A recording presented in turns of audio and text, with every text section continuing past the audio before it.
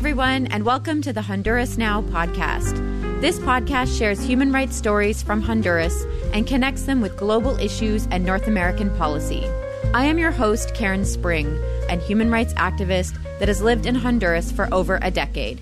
Welcome, and thanks so much for listening. Recordarles, nombrarles, para nunca olvidarles. Today I'm going to talk to you about the series of events that have unfolded over the last week related to the forced disappearances of Honduran land defenders. I will outline the actions you can take to help and the context in which this incident is unfolding.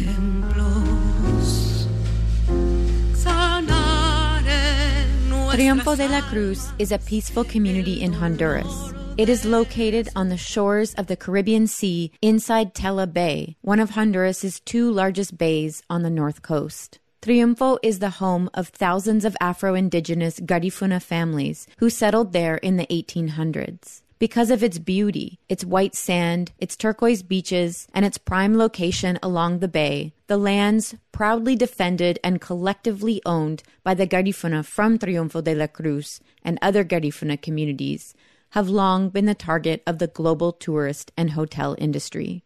If you're standing on Triunfo's beautiful beaches, looking out at the water to the easternmost point of the bay, you can see Punto Isopo in the distance. Punto Isopo is a national reserve that is also part of the Garifuna's collectively owned land. Despite its fragile ecosystem and rich diversity of species, the powerful Honduran Facusé family has planted African palm plantations and built a vacation home in the center of the National Reserve. This has been another point of major dispute for the Garifuna communities that live along the bay. In the early morning, on July 18th, Triunfo's peacefulness turned to terror. It was a Saturday. At approximately 5:30 a.m., a group of heavily armed individuals wearing bulletproof vests broke into the homes of at least 4 Garifuna men.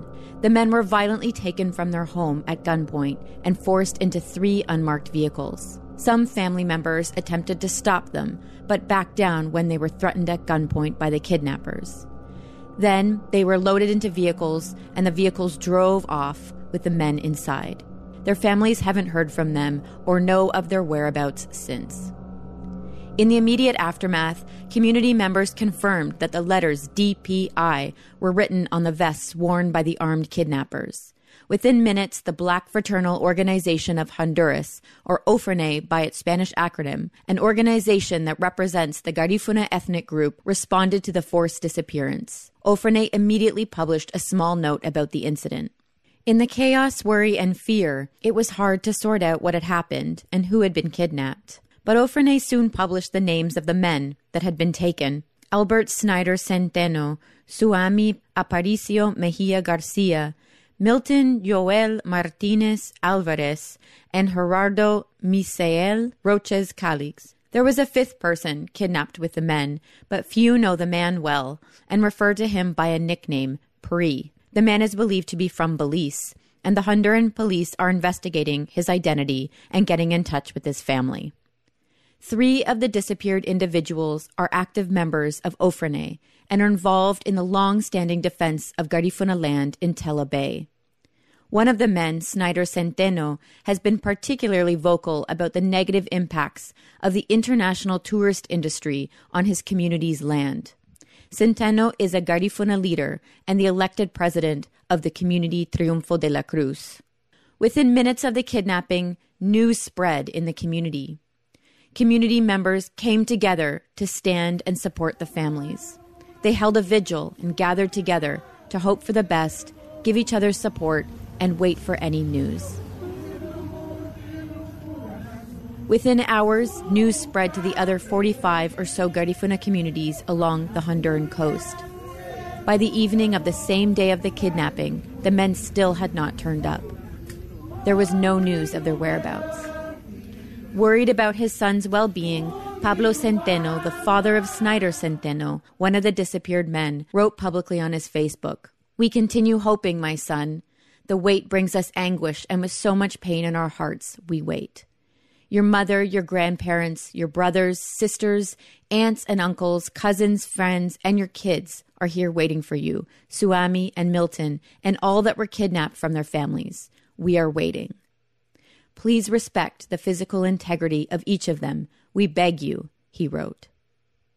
The next day, a Sunday morning, and still no news of the Garifuna men, a team of over 35 people from the community began combing the vast and beautiful lands of Tela Bay.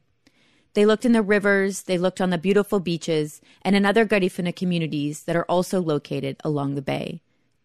They were looking for signs of the men, checking out any locations that may be suspicious or where people could be hidden. Community members eagerly awaited news from the search team. Families began contacting the morgue, the hospitals, and police stations to try and locate their loved ones, but nothing. Throughout Saturday and Sunday, there were several actions from Honduran and international organizations demanding the release of the men. The pressure on the Honduran government began to grow.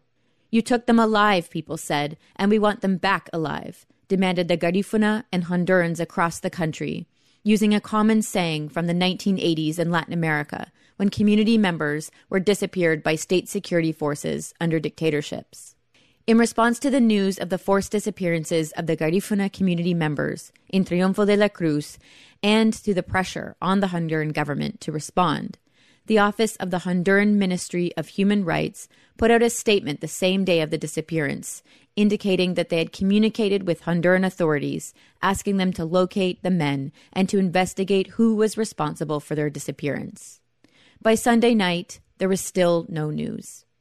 Triunfo de la Cruz, Ofrene, and other communities decided that they needed to take more radical actions to force a stronger response from the state. On Monday morning, hundreds of miles away, members of the Garifuna community living in the United States organized a protest. They gathered in New York, holding signs and banging on their drums, marching to the building of the United Nations to demand that their brothers be returned alive and unharmed.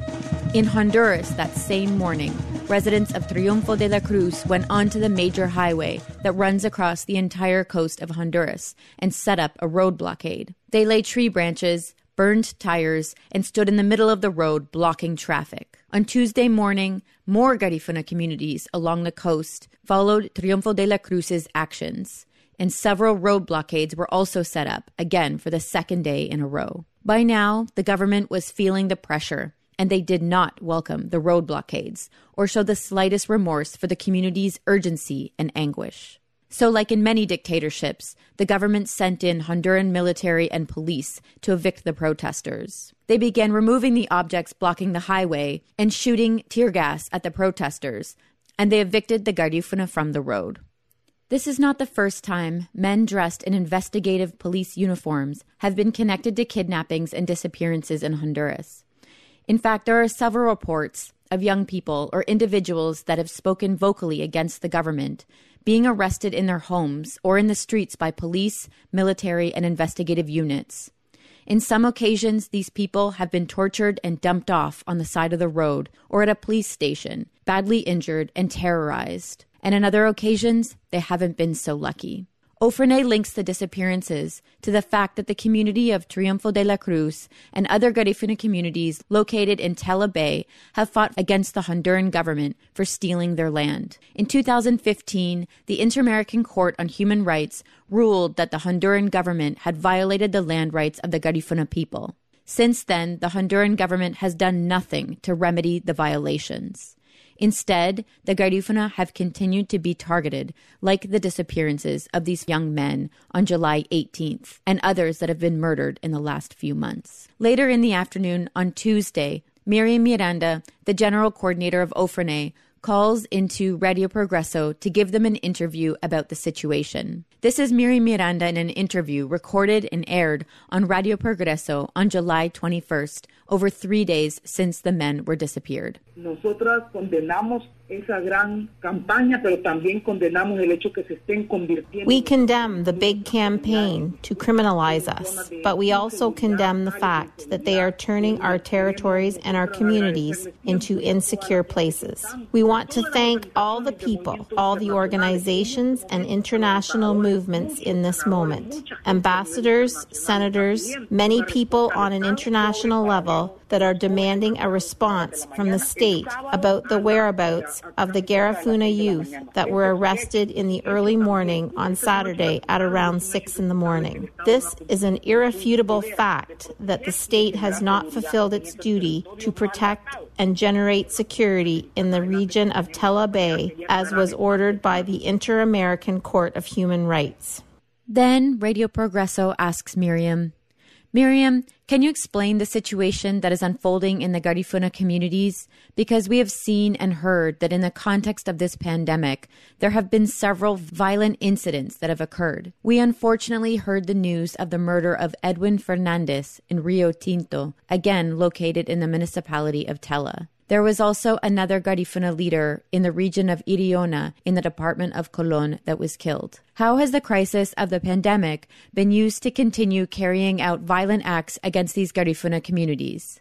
Absolutamente. O sea, yo creo de que la explicación más clara. Absolutely. I think that the clearest explanation is that the repressive forces of the state and criminal groups are more able to act and are stronger. Like we have said in other interviews, we need to ask ourselves, who has the authorization to be out of their houses during the lockdown? One supposes that no one should be on the highway. Let's ask ourselves. Think about it. We are not just in a health emergency, but also the repression in the country is getting stronger. We need to be clear about that, and all Hondurans. We have to work to get out of this situation. To say one thing, I don't even have the words to classify the permanent terror that we are living in. Our brothers and sisters, our families, anything can happen in this country. Murder, be brutally beaten or killed. This is the context that we are confronting as Hondurans. In the case of the Garifuna people, we cannot forget about the powerful interests that want to control our natural resources and control our territories. We are clear that the purpose of this violence is to generate terror. I want to say that the community is totally terrorized. Unknown individuals keep entering the community, and this generates insecurity. This is dangerous for the community because the Garifuna people have always lived in peace, harmony, and in sisterhood or brotherhood.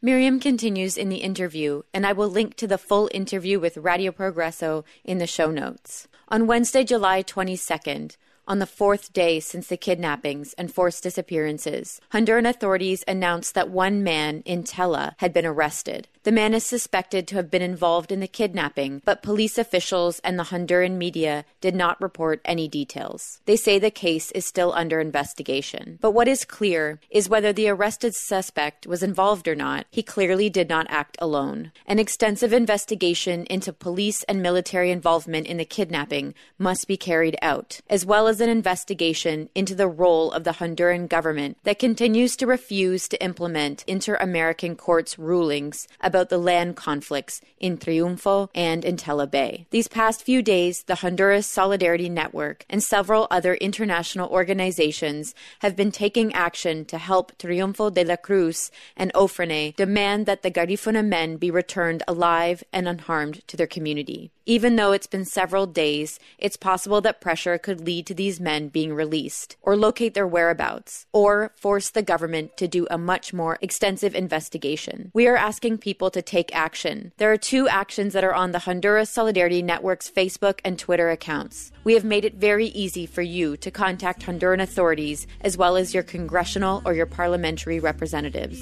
I will link to these actions in the show notes. The faster we act, and the stronger the response, the more likely that these men will be found.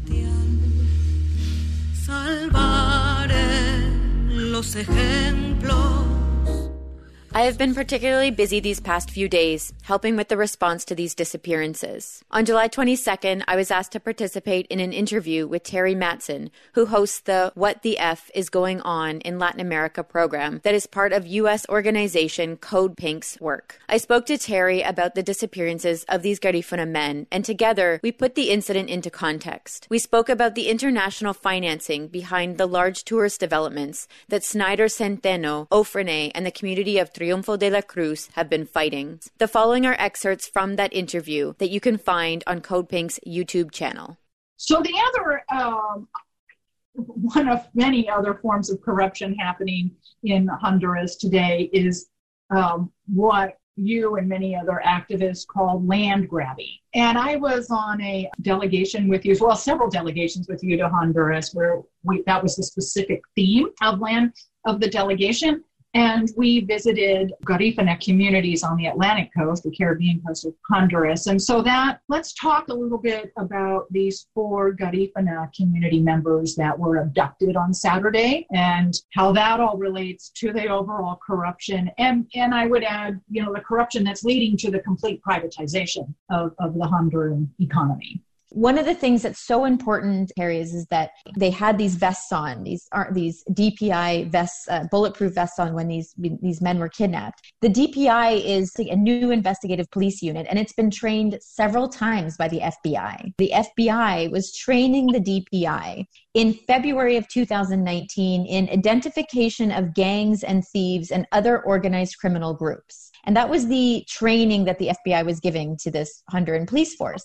And so now you have this Honduran police force that is now somehow connected to this kidnapping. And I mean, some people in the government will say, oh, they were just people that were wearing DPI bulletproof vests. But nobody in Honduras believes that at all, because they know that Honduras is a narco state, and that the military and the police and the investigative police have all been implicated in these sorts of activities, the forced disappearances, of murders, of torture, of people of the opposition. What you're describing, we're witnessing happening in Portland, Oregon, here in the United States right now. I mean, you're describing only these police units in Portland, Oregon don't have any identification on them at all. I mean, you're describing exactly what we're seeing in Portland right now. It's horrifying.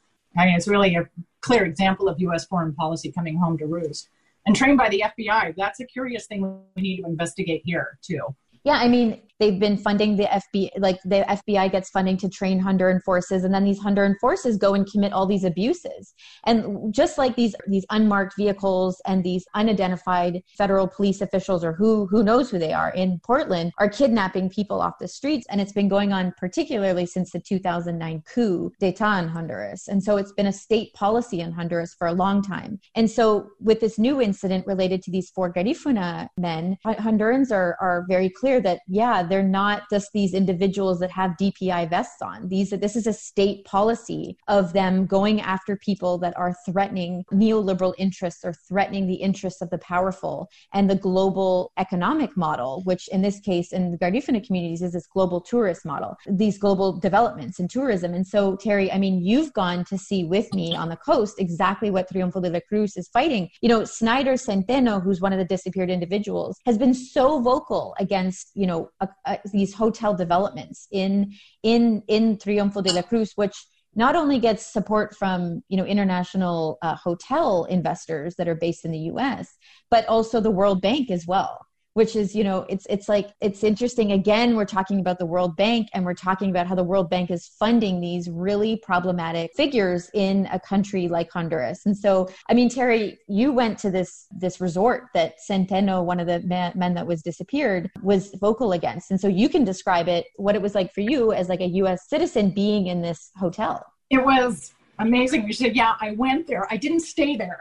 We did go there as part of an itinerary item on our delegation with you. And this was the Endura Beach and Golf Resort. I was in shock when we pulled up, much less walked through the property. This was, 5-star Caribbean resort that you would find like the U.S. Virgin Islands or something. It was not occupied by many people, as I recall, but it was this gorgeous lobby overlooking the Caribbean, and I recall correctly, stairs going down to a tiered, the property was terraced going down to the actual beach, and there were swimming pools and outside dining and swim up bars and then all these villas built around fabulous golf course. It was shocking, actually, and it was and that experience with you made it really, really clear what global capitalists would want for that coast. I mean, when you have these indigenous populations, the Garifuna community living there in their ancestral way, which is very in favor of community and the earth, I guess is the best way to say it. And then, resort investors and developers eyeing this land, this beautiful Caribbean land. So where'd the money come from? Because when we went, when you took us to Indura, it was not a Hilton. I don't believe it was a Hilton hotel at the time. And we were questioning where'd the money come from to build this, and in part we thought it was perhaps drug laundering money, and now it appears to, and now you're saying it's World Bank money, and perhaps both, I don't know. And then did it get sold? Did it get built and then sold, or? I mean, so I think there's a couple things. So the World Bank helped finance it, but there's a whole bunch of different sources of money and investment coming in to the hotel. And I'm not an expert on the global hotel business, and so I'm not really sure how franchises work, but I think that Indura is now a Hilton, part of the Hilton chain. I don't really know how that works, but the Hilton has its name on the Indura Beach and Golf Resort.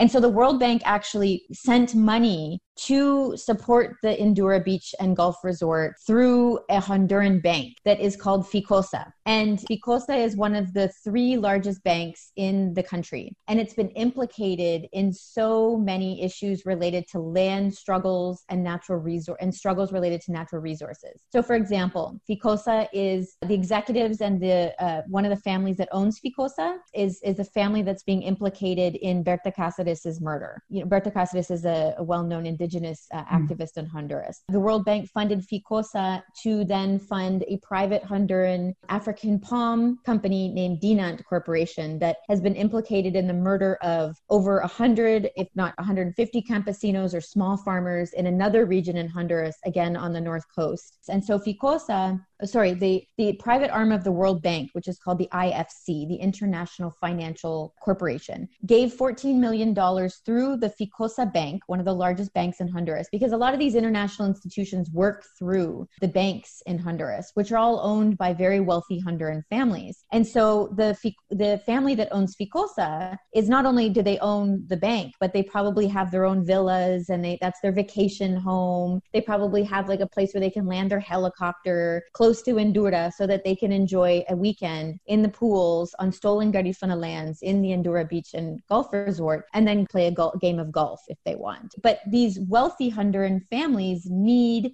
international backing to give their projects legitimacy and also to bring tourists to Honduras in order to stay in these resorts. And so teaming up with the World Bank is part of legitimizing the economic investments of these wealthy Honduran banks and these families that own the wealthy Honduran banks that then enjoy these tourist developments along the North Coast. And it's also about bringing names like the Hilton is also another way to legitimize this tourist industry in Honduras under these really difficult human rights issues that nationally that are playing out in Honduras and this, narco government. And so these 4 Garifuna men that were kidnapped were coming up against that very powerful global tourist industry and coming up against these investments promoted by the World Bank and coming up against the global tourist industry that doesn't really care that they're stealing land from Garifuna people or indigenous people along the North Coast, that doesn't care that the Afro-Indigenous Garifuna people never consented to their presence on their collectively owned land. And they don't care that the expansion of the second phase of their hotel resort or their golf course is actually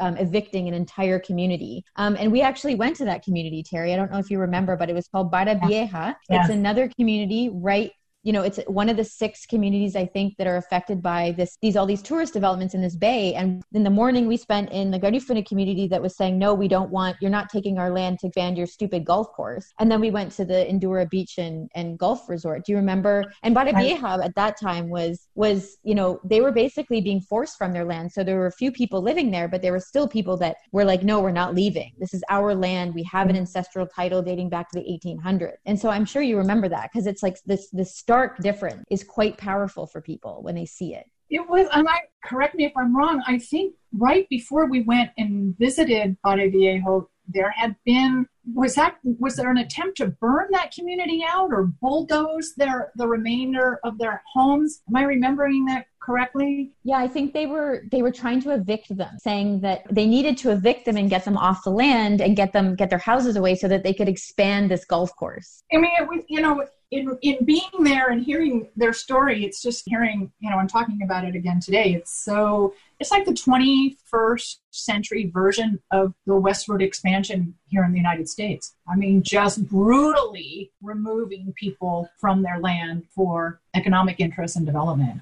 Ofrene fought in the Inter-American Court on Human Rights, and they won, and the government of Honduras was found that they had violated the collective property rights of the Garifuna people in order to bring about this global tourist development. And so the sentencing was in 2015, the ruling, and the government of Honduras hasn't respected it, and there's been no consequence. The tourists keep, there's few tourists, but the tourists keep going to this beach resort. The United States government has sent millions of dollars to the Honduran government to sort of deal with all of these insecurity to make Honduras more secure for Hondurans, but the Honduran state's not responding adequately to find these 4 Garifuna men. And so it's really concerning, and we have a lot of hope that they're still alive. But, I really hope that people get the sense of what these Funa, or what these 3, at least because they were members of Ofrene, were up against, and the very powerful international global tourist industry. What can we in the United States do to put any pressure on our government, on the activist community here in the United States to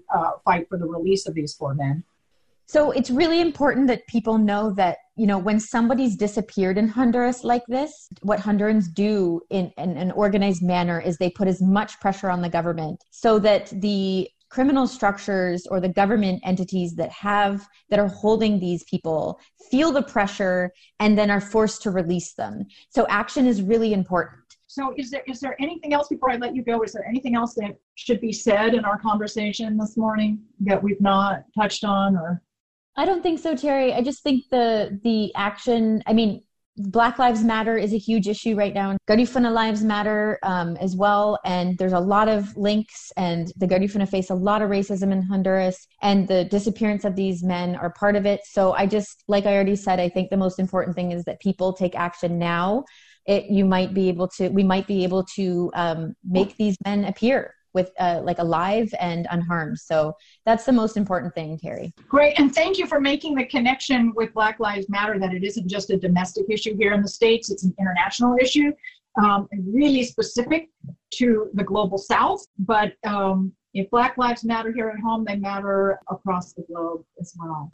That was Terry Mattson and I discussing the global tourist industry on Code Pink's What the F is Going On in Latin America program, aired on July 22nd. You can always watch the full interview, where we discuss several other issues as well in Honduras. Check it out on Code Pink's YouTube channel. So that's the show for today.